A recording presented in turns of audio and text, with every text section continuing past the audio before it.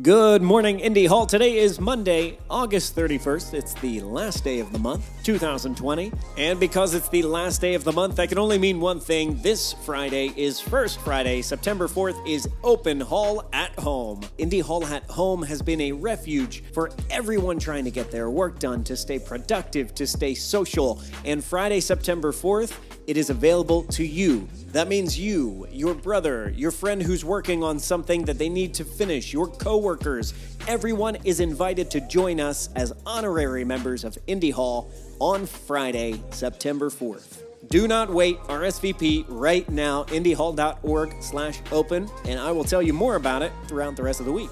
Now, here's something a little less useful. Take care of yourself, take care of each other, and take care of your communities. I'll see you online.